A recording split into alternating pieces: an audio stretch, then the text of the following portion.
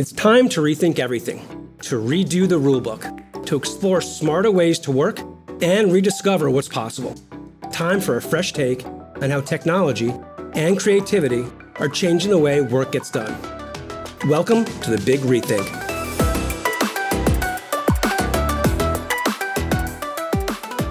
Today's episode discusses how we humanize technology and what that means for tech innovation like AI, machine learning, and robotics. Our guest, Dr. Merritt Moore, magna cum laude in physics from Harvard, PhD in atomic and laser physics from the University of Oxford, and professional ballet dancer who has performed with companies like Zurich Ballet, Boston Ballet, Norwegian National Ballet, and awarded, like her sister, the Forbes 30 and Under 30 Award. Merritt, welcome to the show. All right, thank you for having me. It's an honor, and I don't say that lightly. So let's start. High-level question. With you, are you a ballerina that loves science or a scientist that loves ballet? Well, I think it depends what I'm doing at the time. So if I'm doing ballet, I'm a scientist.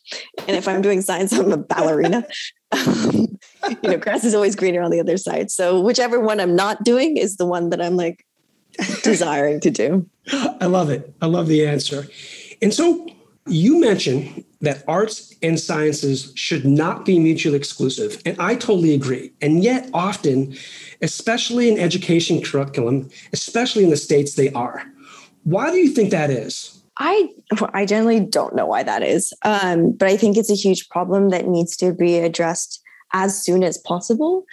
In particular, I think there is a very poor belief that you're either, when you're born, a creative or very analytic, and then you're segregated, like you're forced down, a certain path based on that analysis of yourself at like age 3. And I think it's an incredible shame because one, I found that in the lab, the lessons in the classroom were very boring and tedious, but when you're actually in the lab, like creativity, imagination is essential. It's necessary for the breakthroughs and to problem solve. In the same way as a dancer, I would say creativity is obviously important, but also that ability to be analytic and to view your training as an experiment and to be like, okay, what variables are we going to change today? Like, what have we tried? What are we going to train today? Like, it just helped me because I started dancing late. And so it helped me consolidate tons of hours in a shorter amount of time that I needed in order to improve. So long story short is, it's just a shame that then people are either believed to be one or the other, and then only one side is kind of fostered, when I'm like, actually in every field, in particular now, in the future, like you need both sides. I think that totally makes sense. And from my personal experience, it was, for me, I had to almost choose between two career paths at a young age. And I don't know if you ever felt that way, but I was taking a curriculum that was hugely math-based, but then I kind of went down this path for a short period of really looking at the arts, in particular drawing. And I felt like at one point in my career, I had to choose. And, in one way it worked out. And that's why I'm so appreciative for your answer. So let me ask you a follow-up question. Why is it important to marry the two disciplines? Like, if you look at your experience, you're saying it helped you in both fields, in both dance and science? Yes, for sure. And to be honest, I don't know if I'd make it as a professional ballet dancer or would have made it if I didn't have my physics background. Nor for me, I don't think I would have made it in physics if I didn't have the ballet kind of to balance me out. And in the ways of, there's a number of reasons. One is, like, for instance, when I'm dancing, like in my head, I've done 4 years of undergrad of physics and then the 5 years for my PhD. Like, those equations are ingrained in my head, like the toric moment of inertia, like projectile motion. Like I believe so much in the power of visualization, and it just helps when you know the physics of nature. So in my head, I'll close my eyes really quickly in class and just visualize myself doing a grand jeté, a big leap. And I can see, the center of mass and like what angle I need to lift my leg, or like in order to get the highest leap, the longest leap, like what is needed, or in terms of balancing, with my leg in a passe that's kind of going to tilt this way, like where I need to be to have my center of mass exactly where I need in order to create the most number of turns. Like that kind of stuff really helped me. And then in physics as well, like there was a funny, like it's called Dance Your PhD competition. And I had to like dance for my physics experiment, I was doing quantum optics. So there's a process called spontaneous parametric down conversion, which creates pairs of photons. And they're entangled. So I was like, I'm going to perform entangled. It's called entangled. But in the process of thinking about it, I was like thinking about the choreography. I was like, okay, so in the middle of this crystal, this is where the particles or the photons are created when a laser hits it. And it just made me think, being like, okay, so does this happen at the beginning of the crystal, in the middle of the crystal, at the end of the crystal? Because the crystal has this material property of it, dispersion, which will change the wavelength of it, like will change the wave packet depending on where it's at. It just made me rethink my experiment. And then I was like, oh, then I need to think about the laser light that's coming in. And I hadn't looked at that, and I looked at that and was able to fix it. Like, oddly doing this, I need to thank Dance Your PhD competition for saving my PhD. I think this conversation is special. I'm not just saying that only because to hear you talk about your two passions and how you can use one passion to facilitate another it's unique. And I'm not just saying that. I don't know you, so I've got no benefit in telling you that. And, what I do on a day-to-day basis is look at technology and figure out how I can make ROI. When I see what you're doing, and I was fortunate enough for you to accept my invite on LinkedIn to see what you do in terms of using these two passions, dance, right, and science together is special. And that leads me to my next question. Part of your personal charter, and I quote, is exploring the future of AI, machine learning with dance and fusing dance and physics and tech. Why are these topics so important to you? Well, they separately have tugged at me in a way that I can't really explain. Like, bizarre things just tug at me, and I just can't say no. Like to the point where it's I don't know if you've ever seen Ice Age, the movie, but there's this little squirrel rat that goes after the nut. Yes. Like, that's me. Like, I get obsessive where I'm like, dance, physics, and it falls off the cliff. And then I'm like, oh, but I'm still really excited. Let's do it again. So the why, those separately, not really sure. But I do find importance in bringing them together. Or what I'm super curious is very much of what's been at the core of, I guess, a lot of my journey has been like, what is creativity, and like how as humans can we become more creative, or are we born that way? Do we learn it? Like what inspires that? Because I think all major breakthroughs come from creativity. And I think that combining these is such a fun way. So for instance, I watched the movie AlphaGo, which is about the AI machine playing against the world champion in the game Go, which is way more complicated than chess. And the people that are experts in Go looking at the moves that the AI machine did and just being like, those were the most brilliant, like creative moves that we've never seen before. Like they were like, we have never seen before. And it made me realize is like, yeah, as humans, we learn from humans who have done it before us. And we make very small iterative steps to become more creative. But the beauty about AI and tech is that it can open doors and open our eyes to things that would have taken us decades on our own to get to. And they just launch us to a degree where you're like, oh, right. Like nowadays, Go players learn from the AI machines and are 1,000 times more brilliant than they were before. It's the same Right. humans. The humans are more brilliant because they've just seen other possibilities.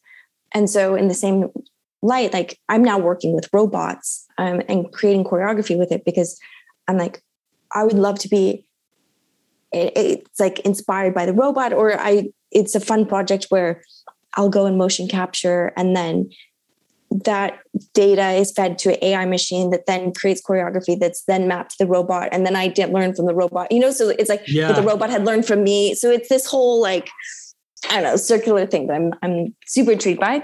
And I think that's where, Einstein has the quote, play is the highest form of research. And I'm just like, I'm just playing. We'll just play. And I know it's funny that you say that, because to me, when it comes to AI and then people learning from AI or AI learning from coders, it's not easy anymore to say who is learning from who.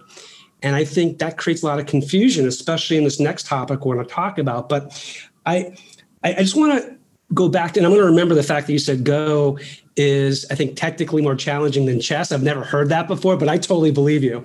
I totally get that. Because the possibilities are, I think, infinite. Like the number of moves, the different options of moves is significantly higher than chess. Got it. I should know that, but I don't play either well. So don't hold that against me. So in your view, quickly, how can AI or machine learning help dance and other forms of creative arts? I think you just gave a good example, but it's one example that really spoke to you, either now or you think in the future, or a favorite event that the two helped each other, I guess. I mean, there's a number of like research ideas that I would love to explore. I'm happy to share them because it's doubtful I'll ever have time to get to everything. But, like one idea is choreography. I think that, a lot of people say that the audience for ballet has gone down. And I agree, because it's the same choreography. Like people like surprise. People want to be like see things they haven't seen before. And the vocabulary for ballet is quite similar. And also the formations. It's like you're either in a line, a diagonal line, or a circle, right? Like it's a bit limited. Whereas my sister, who you've interviewed, she was on a hip hop crew team. Right. And their formations are freaking brilliant, right? They're like up vertically in a pyramid and then down, spread out like in a star. Like it's just so fun and spontaneous. But then of course you want that style from ballet, and then you want the intimacy from tango. So one idea that I would love to explore is like, fusing the different styles together. Like in AI, they have these things called GANs, like generative adversarial networks, where you'd be like, I want like 20% cloud, 30% bird, right, and like 50% water, and it'll come up with a new image. And I just thought it would be a very cool thing choreographically. You could be like, I want 20% tango, 40% hip hop, like wow, 40% ballet, and just see what it comes up with. Because I think right now as humans, we're quite specialized in that one field. Like if you're the elite tango player, you're not at the top of the game in the ballet world. Right. And if you're at the top of ballet, you're definitely not at the top in the hip hop world, right? Like it once you're at an extreme, you're at the top level, you have very little time to do that. But so just that type of thing, I think, would be super interesting and fun. So AI could help combine those two disciplines, you think, and become less specialized? And multiple. Yeah. And I think come up with new choreography, like new ideas, new ways of presenting it that haven't been seen before. I love it. I love it. That's a great use case, Merritt. And so that leads me to my next question. And I'm going to talk for a bit, and you're probably going to get bored out of your mind. And I apologize beforehand, not just to you, but to our listeners. So I sent you an article, which I want to discuss, mull over with you. And I'm just going to read the title. No names mentioned, but I'll just say local police force cuts short, evil robot dogs run. And this gets to the heart of what we've been talking about humanizing technology, both pros and cons. And I think we as humans love to project human traits onto technology, right? Especially robotics, particularly in certain industries like entertainment and media, and to a lesser degree, manufacturing. In this example, it was, public safety. And just to kind of frame the picture even further, with this article I sent you, to our listeners, the high level is a local police department purchased a robotics dog from a company in Boston. There was quick public backlash for a variety of reasons, but most importantly, the backlash was because people did not like the way this robotics dog looked. And so the technology, this robot, was eventually returned to the technology provider. And so I've got mixed views on this, Merritt. On one hand, when we kind of portray, emulate human, emotions, traits onto technology, I think it works. I like science fiction content, from everything from WALL-E to the Terminator franchise. I can watch that stuff hourly. On the other hand, and it's a big other hand, I think it's a problem in real world applications. The public, right, can quickly formulate negative opinions. Politicians can create policies that limit innovation solely based on how human or not human that technology appears to be. And so I know this is a lot, but I want to know, based on your experience, what are your thoughts on what happened on this notion of this example in this article? Well, I think there is a huge fear towards robots and AI. And understandably, sometimes I think the fear is the fear that humans will be replaced. And so to counter that, I have an example for that. But I think in this case, it's I think there is an unfair assumption that human prejudices are placed on the robot. I'd be more fearful of humans with our emotions and our prejudices than a machine. Because I think as humans, we come with a lot more,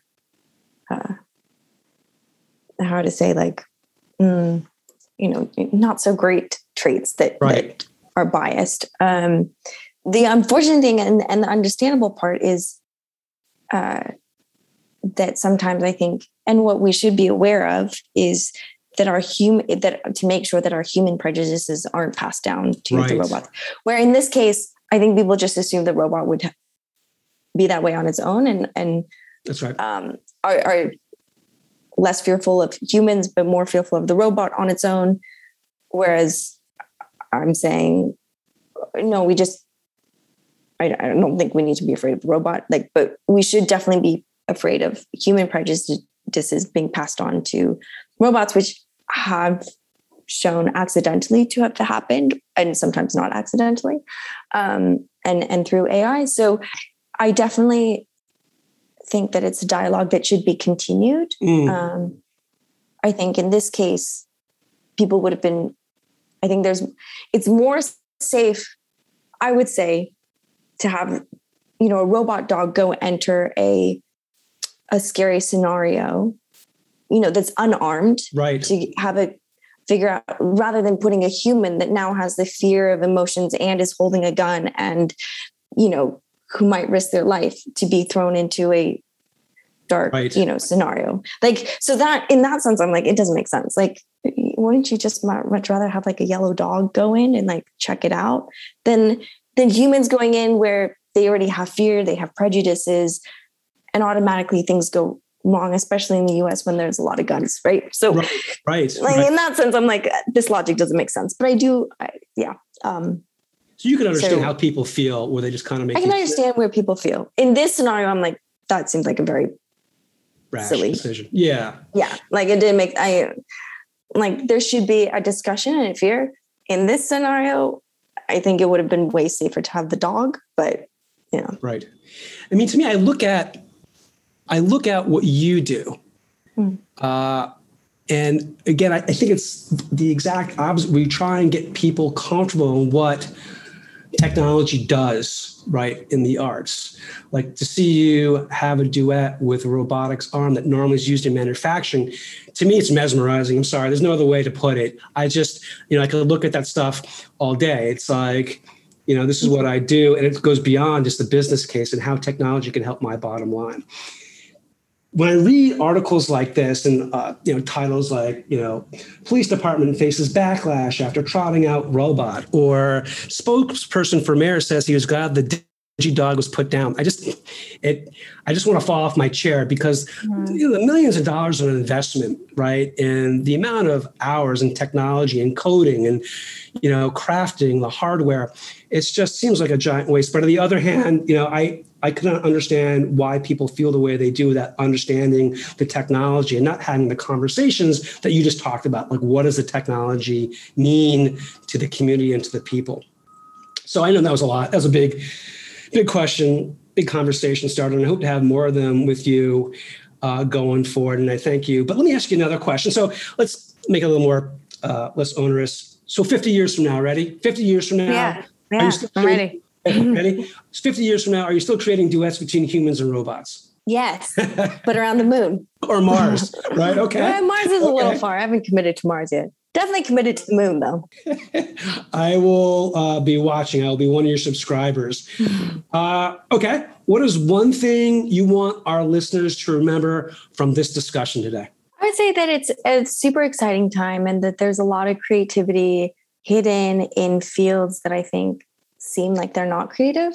And I think that there's sometimes a lot of fear or people are kind of avoidant of, say, like robots in tech, because I think there is that fear of them replacing humans. But I would counter that with the example of, back in the day, I think painters were very fearful, like hated the camera when it came, because they're like, no one's going to want a painting ever, because now there's a camera that can take like a, replicate, take a photo. But, now decades later, painters are still like cherished and loved. And it's just shown that camera is a different tool of expression and a different tool of humans expressing and being creative. And I think robots is a similar thing. Like my robot dance partner isn't replacing humans. It's just like a different way of expressing human creativity. It's like a different kind of tool. At least right now, it's a tool. I think that's I think you just couched it. I think that was a great response. It's like technology helps support human creativity. It's not something that prevents it. What do you love about your career? If you had to get it down to one sentence, if you could, it doesn't have to be one sentence. I think there's a lot there, but you tell me.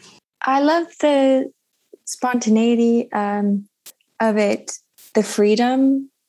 I mean, I jump around a lot, and also I think I've discovered, like, if I'm super passionate about something, even if it's weird and bizarre, if I give myself the space and time to pursue it and that freedom to do it, that it pays off in the end. So like right now I'm watching like weird YouTube videos on like some other sort of robot thing. And like, it's just vague and random. And, I wouldn't say there's a direct link to me spending hours studying this stuff and a paycheck at all. But I have found that like it does pay off in the end. So that's what I've loved. It's like constantly merging and constantly problem solving, and I've just been having a lot of fun. Yeah. And you're happy and you're smiling. And that's one of the things that I admire about anyone, who has a passion and not just a career. So one last question, then you can be rid of me forever, Merritt, but hopefully not. What's your favorite movie about AI, machine learning, and robotics? It's the documentary AlphaGo. That was super enlightening for me. Okay. That was a big one of seeing like, oh, wow, like this is, the tech and the AI in the future is going to play a big role in our creativity, human creativity. So you liked it? I loved it. Yeah. Okay. So favorite movie about ballet? favorite movie about ballet? There are not very many. And I don't even remember their names. Okay. I think there's like 3. There's like the ones with Baryshnikov, the old ones. Oh, the epic like Center Stage. I think it was like a teenage one that came out. Let's go with Center Stage. Okay. If you thought that last question was hard, then give me your favorite movie that includes both AI and ballet technology. Yeah, that's get back to me. Coming. That'll be episode 2. Merritt, we're about out of time, and I want to give you a big, heartfelt thank you for being on the show. You were great. Oh, thank you very much. And for our listeners, unfortunately, this episode is over, and I hope you enjoyed the podcast. And if you didn't enjoy it, and you've got ideas to make us better, please visit our feed on iTunes to rate, review, or subscribe. Or if you're listening on Spotify, be sure to hit follow. We want your feedback. And that's it for us. That's another episode of the Big REthink. Until next time, I'm Barry Ross.